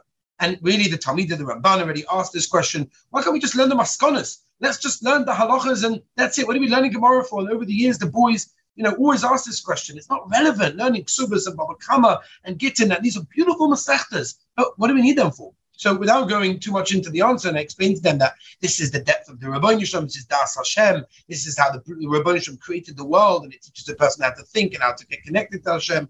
But at the end of the day, I do believe very much that a lot of boys are suffering from this. And a lot of boys in the quote-unquote system are simply learning Gemara, but have no shaykhs to anything else. A fellow calls me up from LA one time, and he says to me, I met a guy who was learning 15 hours a day. And he says to me, oh, when was the last time you spoke to Hashem and talked to Hashem? He said, I don't have time for that. I'm learning Gemara all the time. We say in davening, the saying, we need our chelik in Torah. Our chelik in Torah does not have to be necessarily what the system set it up to be, which is learning 3 Siddurim of Gemara. I love learning Gemara myself. I enjoy giving over Gemara, and I enjoy giving a geschmack to a boy in Gemara also. But I very much believe that boys need to learn more. By me, Baruch Hashem, I was Zoicha 4 years ago, as I mentioned before, to open up Yeshivas Beis David, which was set up specifically for a boy that doesn't want the regular quote-unquote yeshiva curriculum. We do halacha, we do hashkafa, we do chumash, we do novi, we talk about shidduchim. How many times do I deal with shalom bayis and shidduchim problems? And I see from other yeshivas that they were never taught about these things. They don't know anything about shidduchim. I spoke to a huge marriage counselor here, a color teacher actually, here in Eretz Yisrael, teaches a lot of colors. And why are the yeshivas not teaching these things? I said, well, you're talking to the wrong person, because I actually do, by us. Rabbi Sol Salanta, when he started the Mussar movement, so I guess there was no Mussar Seder before, and he intended that everyone should start learning Mussar. There needed to be a change. The goal by me in yeshiva is Yiddishkeit. It's connection. And I believe that the boys nowadays need, and the girls also, they need connection through other things other than Gemara. They need Ashkafa, they need Mussar, they need to talk about the Rabbeinu Shalom. God is not a 3-letter word in any place of yeshiva or a seminary. They need to talk about Shabbos Kodesh, about Tefillah and everything else. And that's what I believe. And I spoke over to Moshe Hillel Hirsch, Rosh Yeshiva Slobodka, who's my personal Das Torah. And I asked him, can I change the limud in the morning? Instead of learning what most yeshivas do, which is regular Ian, let me learn halacha. Let me learn sugis in halacha. And he said, absolutely 100% lechatchila. Give these boys a geschmack by seeing the Gemara translate to the Shulchan Aruch, to the Mishnah Berurah, practical examples. It will change everything. And that's what we do over here. I really believe that so many more boys need this, and they're just not given it. And I'm not here to change the world. I can't change the world, but I can change the people around me. But I believe that so many more yeshivas need to be doing this in a small way, not learning halacha all day, but at least a bit more. Give these boys the broad, knowledge of what Yiddishkeit has to offer, the variety, the color, the vibrancy. It's very, very geschmack. It really, really is. And again, it has to be done in a real way. Baruch Hashem, I'm Zoicha to have an incredible staff of Rebbeim and an amazing, amazing Rebbetzin who's able to open up our home to all these Baruchim. And I have boys that come to me all throughout, regular. They sleep in my house. They come for supper. They Friday night till late in the morning. This is what they need. They need not only just learn. They need that connection, and they need all the other subjects also. So I added on to our list just to go over it. Number one, 50 boys 50 mahalchim, or it could be 100 boys, 100 mahalchim, or 100 girls and 100 mahalchim. So that's number one. Number two, take on the challenges that otherwise maybe you wouldn't have taken on. Number three, believe in them. And number four, broaden what we are speaking and make it more practical. And that's quite an amazing thing to get the haskama of the Gaon Rav Moshe Hillel Hirsch on something like that. So Rabbi Wiesenthal, any parting messages, any parting thoughts to our listenership? Okay, I would say possibly two things. Personally, that you have to have a love for this and to love working with boys and girls and love working with them, to be able to give them that. It's what's important, to allow them to open up. You have to show them that they trust you and that you enjoy working with them. Baruch Hashem, I love it. I enjoy it. Every single day is a new challenge, but it's a new opportunity. And everyone who's a mechanech, whether it's a rebbe, a teacher, a parent, has to have and try to work on that love that we have to have, because we impart that with them. And I'll leave you with just the words of the Mashkiach of Matisyahu Solomon Shlita, that he asked himself, Rebbe Lopian, his Mashkiach, what is the role of a Mashkiach today? And I think this is so important to remember. And he answered that the Alter Slobodka asked Rabbi Saul Salanta this question, and he answered, Lahachyois ruach shofolim or lahachyois leiv nitkoim. That is, to revive the spirit of the lowly and revive the hearts of the downtrodden. And Rebbe Lopian answered, and he said that we have to give every bacha a leffel, a spoon of kavod, every single day. That is our job. The Noaman Melech writes that in every generation has its mitzvah. In his generation, it was tzitzis. In our generation, it's an understanding, it's connection, it's love. That's what they need. And if we do that, we will be able to change so many of the future generations. Rabbi Wiesenthal, thank you so much. You should have a bracha to have.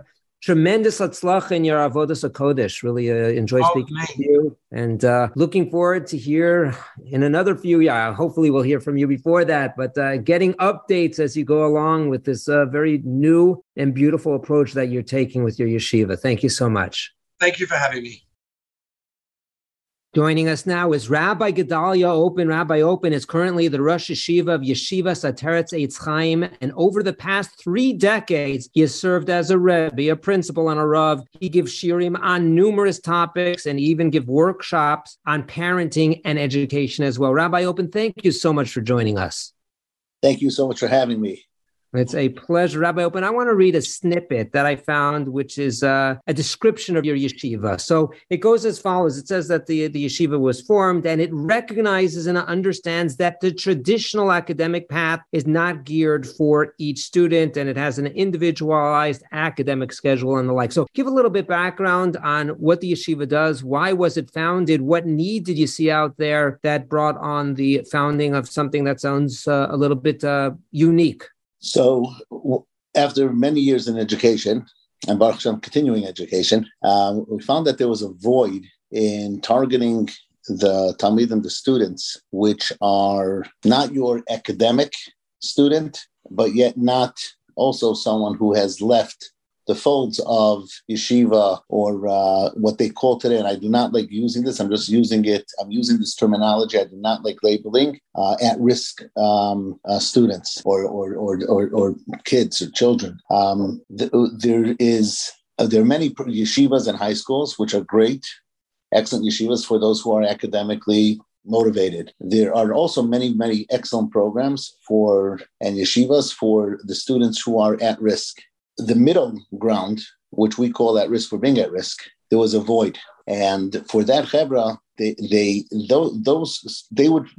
those are the ones who fall through the cracks. Those are the ones that want to feel a sense of belonging, to want to feel affection, want to feel part of something, of a group, of somebody. So who are they going to go to? So to go to those who are focused on their academics, it's very difficult. It's easier to get the negative attention and to hang out with chevra who may not be good for them, because they need a sense of belonging. So what we did was we said, let's focus on that middle group. Let's focus on those chevra who are at risk for being at risk. That chevra that need affection, need a sense of love, need to feel a sense of belonging, and let's focus on them. So there's students who they will come to yeshiva for davening, serious sidarim until 12 o'clock. After that, They actually go out to different, it's not a vocational, they actually go out to different offices in the community and they businesses and they work there and they intern and then they come back for their Limudei Chol, for their general studies where they work on, a lot of it is independent study, their GEDs. So to get the definitions, we are talking about students, Talmidim, that are not off the derech, but not on the derech. And we can phrase it another way. They're out of the box, but not in the box. Would you put it that way? That's interesting. Good way to put it. Right. It's interesting you use the concept of the box. There's Chanoch L'Na'ar Pi Darko. That is really the derech of every single child, is to educate them al pi darko, on what their derech is, not the derech necessarily of the parents, not the derech. I'm not talking about Masorah. I'm talking about the derech of their path. Everybody has to get from A to B. How they get to A to B, every person has a derech that they have to go that way. You can't force somebody, and you can't force a student, a child, to follow your derech because that's what you want. Everyone, you have to guide them to go in the derech of darkai, of their derech, and so really everyone is in their own box, so to speak, and on their own path, on their own derech. The key is to give that everyone was created with Tzelem Elokim. And they all have to feel that that they have, and they're part of Klal Yisrael. They're part of. They have a life of kedusha. They like it says, that's really our focus. Our focus has to be to guide them to cling to HaKadosh Baruch Hu, cling to that way, to give them a love for what Yiddishkeit is about. The Yiddishkeit is a bracha; it's not a burden. All the mitzvahs are there. The zakos is Yisrael, and to give them that feeling of love. So the box that we, so to speak, that we put in the box, out of the box, really everybody has their box and their own derech that they have to follow. But the box has to be infused with that sense of kedusha, that sense of love, that focus of the child, that he's also, no matter what type of box he's in, he's also B'Tselem Elokim, and we have to respect that of the child. Right. Now, typically, we have the concept that comes out a lot in Shidduchim, for example, that you say, well, she's out of the box or he's out of the box. And there is a societally ordained box that people either fit in or don't fit in. And would you say, if we're using that phrase, out of the box, are those typically people who violate halacha, or is it simply people that are not adhering to societal expectations? For example, they're just not fitting in a classic yeshiva, not in a kollel, maybe not dressing in yeshivish garb. So those are societal expectations, but these are not people who are violating halacha per se. So anyone who is violating halacha is obviously not following any derech of Hashem. That is not the derech of Hashem. The HaKadosh Baruch Hu wants us to be on the darkoi. Darkoi doesn't mean the derech that's against halacha. I would say probably it would mean then out of the box is that they are not in the norm, so to speak, what society or put them in. And that could be, and everybody, by the way, it's interesting because I get calls all the time. What does that mean? By some people, he's out of the box. That means he's going to work or she's going to work. They're right. And for some people, it's the opposite. Oh, so it depends really where you are. So, he's out of the box. Oh, he came back from Eretz Yisrael. He's learning all the time now. So he's not your typical, coming from, these yeshivas that he grew up in. So they look out of the box. Everybody looks out of the box in a different, depending on their social, group. That's how they look at what box they're in. So, but to say that someone who violates halacha, he's not on the derech of Hashem, and that's really not even talking about out of the box. He's in no box, unfortunately. That's what it's a curse. He has no. Yeah, that's an interesting concept. If each person subjectively defines their own box, and if it's not in my box, it's out of the box.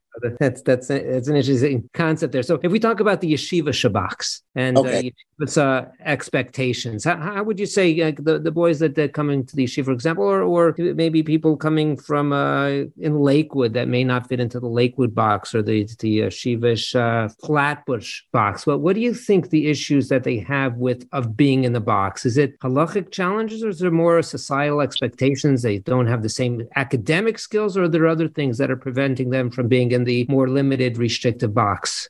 So I think it's actually a mix of both. You'll have the challenges with halacha. Many people today, unfortunately, are machmir on chumras and not halacha. We run right to the chumras and the chumras and the chumras, and everything becomes asr. It's I've said this many times that in many schools, when they teach Hilchos Shabbos in 4th grade, 5th grade, they make a beautiful scrapbook of all the malachos, 39 malachos that are asr to do. So they have a beautiful scrapbook of asr, muksa, asr. How does that infuse a love for Shabbos? The opposite. How about make a beautiful scrapbook first of what Onik Shabbos is, of what it means, of the tefillos of Shabbos, of the kedusha of Shabbos. Now we can understand why certain things are muksa, why certain things are also, why we have these malachos. But first, focus on the Onik Shabbos, because if unfortunately, if you don't focus on the Onik, then the letters turn to Nebuch, as Chazal tell, to Nega, and that becomes a burden. And especially in society today, as they get older, and I say, unfortunately, with the addiction to the cell phones and society and the internet, everything that they have, and everybody's exposed to it. No matter how many people want to say that they're not exposed, they know we're sheltered. Everybody's exposed to it because you can't go outside. You see a bus will have signs on it that has posters on it. Everybody, no one's sheltered. But society today, there's a tremendous draw. So we have to infuse our students with an understanding and a love for what Yiddishkeit is and what halacha is about, and to teach them and to guide them, to explain them what these mitzvahs, the beauty of the mitzvahs, as opposed to asr, chumrah. Not that it's not important. They have siyagim and they have chumras, but also focus on what the halacha really is and what it's about, and then go to the next step. But explain the whys, explain the reasonings, and if you don't know it, it's okay. You'll get them an answer, but don't. That's what we do. This is the way it goes. You're right. Why do you think that? And it's not only Shabbos. I think that you just leaving that as an example, as a binyan of to other areas as well. Why do you think we've come to education teaching it strict? We'd call it black letter law, looking in the Shulchan Aruch, as opposed to more the Sefer HaChinuch type of a view, a more broader view of halacha, but also hashkafa and tamei mitzvahs. It's a good question. I want to be very careful when I answer this one. I think there's a lot of pressure in society of the way a person has to be and the way I have to feel. I'll give you an example. There was a boy, a very sweet, nice boy, who was going to come. We're talking to him, going to get him to come to the yeshiva. And this is after the summer, and his mother calls us up the day before yeshiva. The day before, and says, I can't send my son to yeshiva. I'm sending him to one of these crazy programs out in the non-Jewish program, just getting him out. What happened? He got a goyish haircut. What does that mean? A haircut that's not b'Torah, and my husband refuses now. Can I even take him to shul with him? So I said, I don't understand.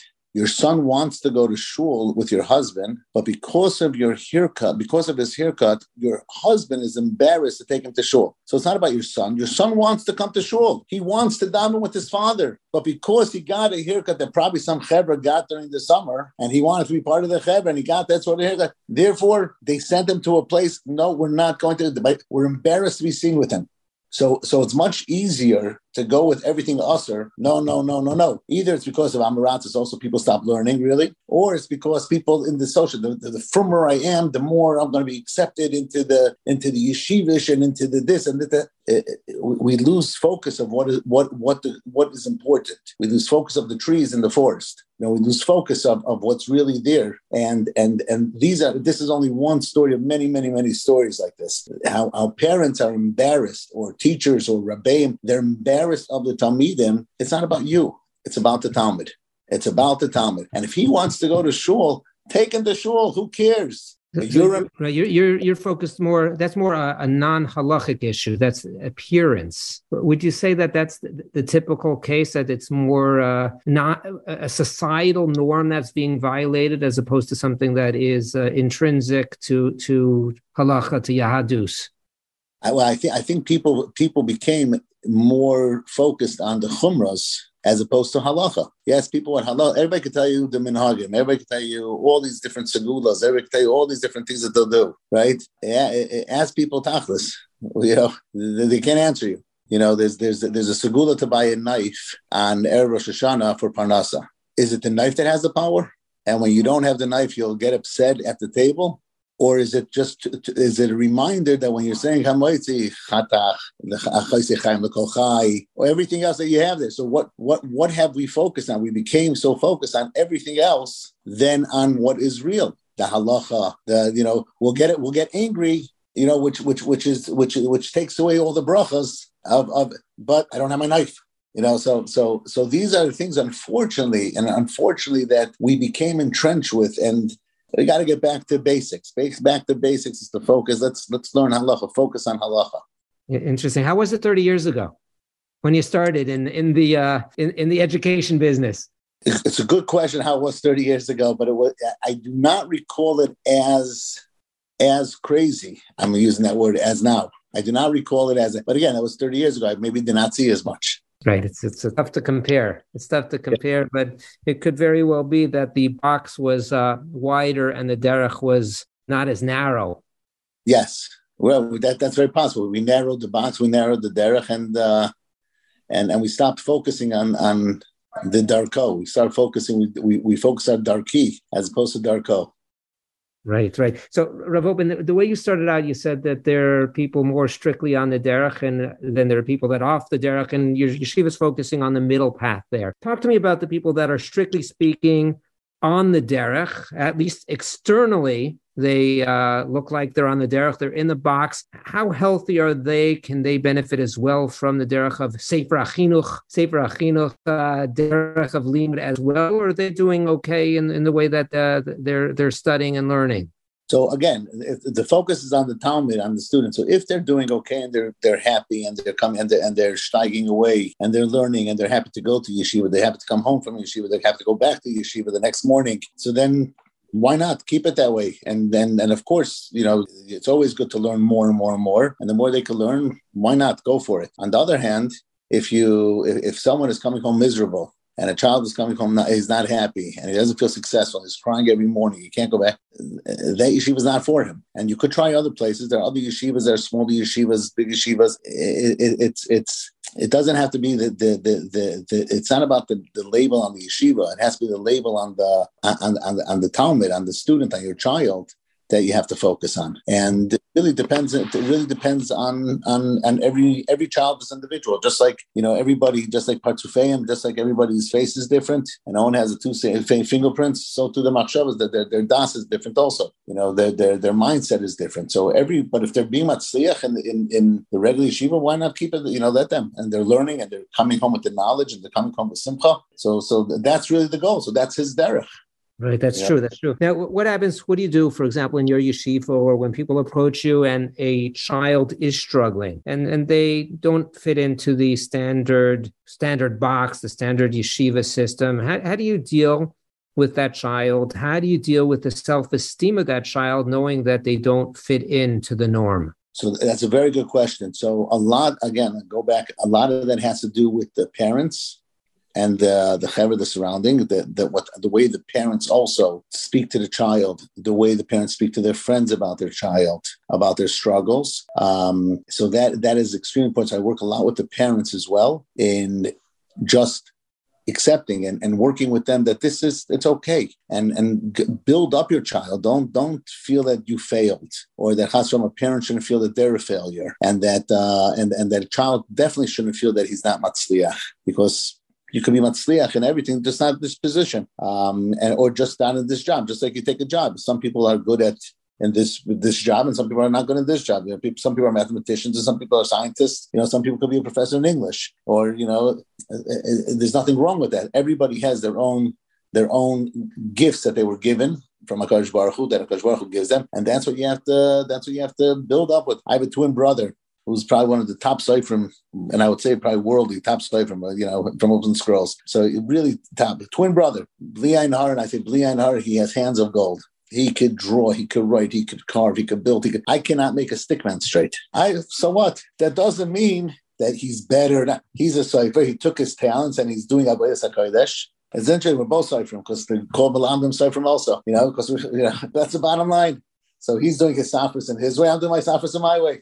So the one thing I told him once, I said, the difference between us is that I have to find the positive in everyone. You have to find the psul. So you just and neither you are allowed to make the psulim. Right. That's correct. It's both Melechas Shamayim. It's both Melechas Shamayim. It's both. You have to be very, very careful because every Torah, it misses one letter, misses a part of a letter, it's puzzle. Every neshama, you chas v'sham, you say the wrong word to them, or you turn them, quote unquote, you turn them off. You don't inspire them. So then what you just did is you just apostled their Torah, and they're living Torah also. Right. And Rav Oben, give me some more examples of eitzes that you give parents when they have a child who doesn't fit in, strictly speaking, with the typical yeshiva curriculum or the typical yeshiva expectations. So first, I would speak to the parents, but I also make a point to always speak to the child and see what's going on with the child, because sometimes sometimes it's not the same focus.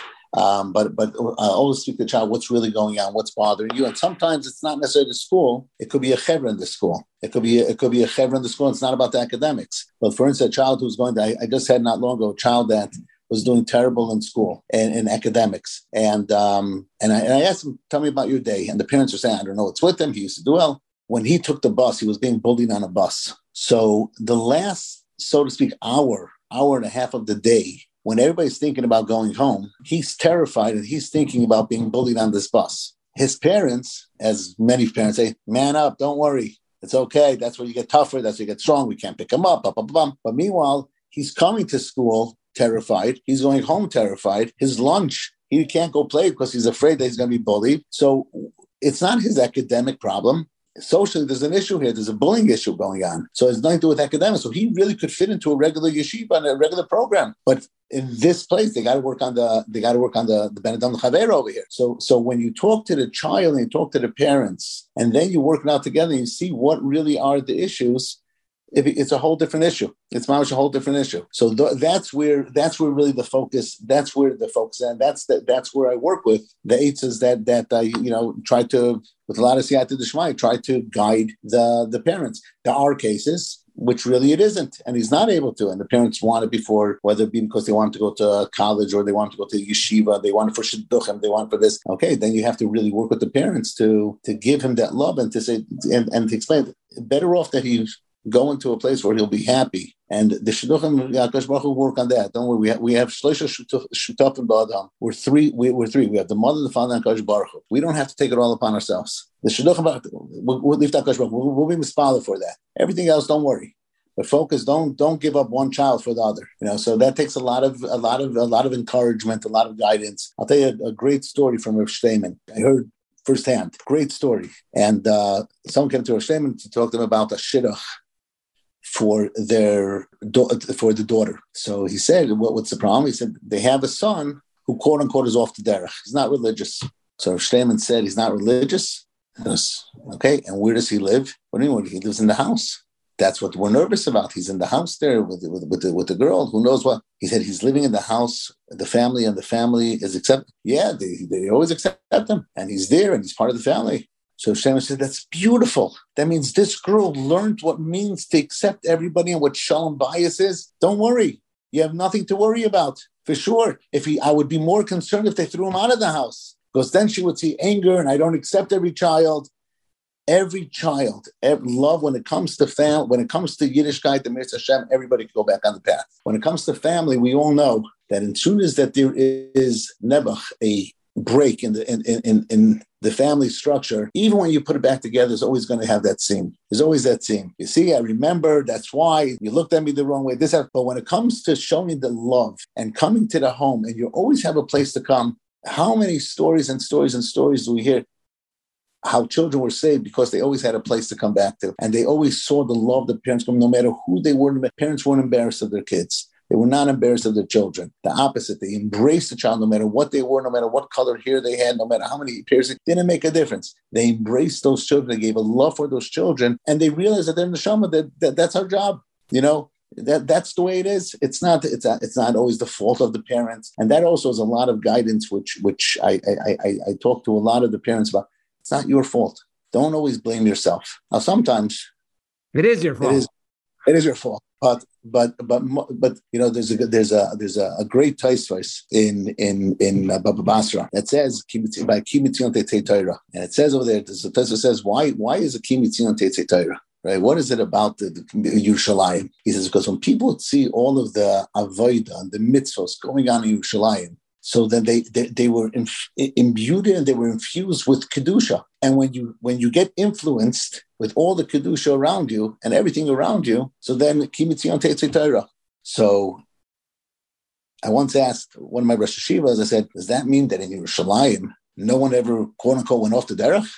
And he said, no, of course they did, but they still had that love for the Torah. They still were connected. They never gave it up. Maybe they gave up a lot of things, but you'll always see those people that come from the families and the homes that there was love and there was imbued and there was miros on Shabbos and there was a Shabbos table and it wasn't what we called, I'm coming to you for lunch. I'm coming to you for a Saturday night meal. I'm coming to you for a Friday night. No, I'm coming to you for a Shabbos Suda. It makes such a difference. There's miros. There's that. Now I'm going to sleep now. It's a soup and I'm out. No, lehefech. The opposite. When they see that, even those that don't go on your derech, so to speak, and they go on their own derech, they're always connected. They always have that umbilical cord connected to the shoresh, and it's easier for them to come back. They always feel that love. Very beautiful, Rabbi Open. That was a beautiful story about Rav Steinman. Really, you got to love Rav Steinman. Rav Open, I want to thank you so much for joining us. It's really been a pleasure speaking with you, and we wish you much hatzlacha in your avodas hakodesh. Amen. Thank you so much, and you as well. And you have us, Hashem. We should be the right shalichim that Kadosh Baruch Hu sends us, give us all the siyata d'shmaya, and we should all only have nachas simcha from all of our children, our grandchildren, great grandchildren. And Hashem, we'll all be celebrating with Mashiach Tzidkenu b'meher b'yameinu. Amen. Amen. Amen.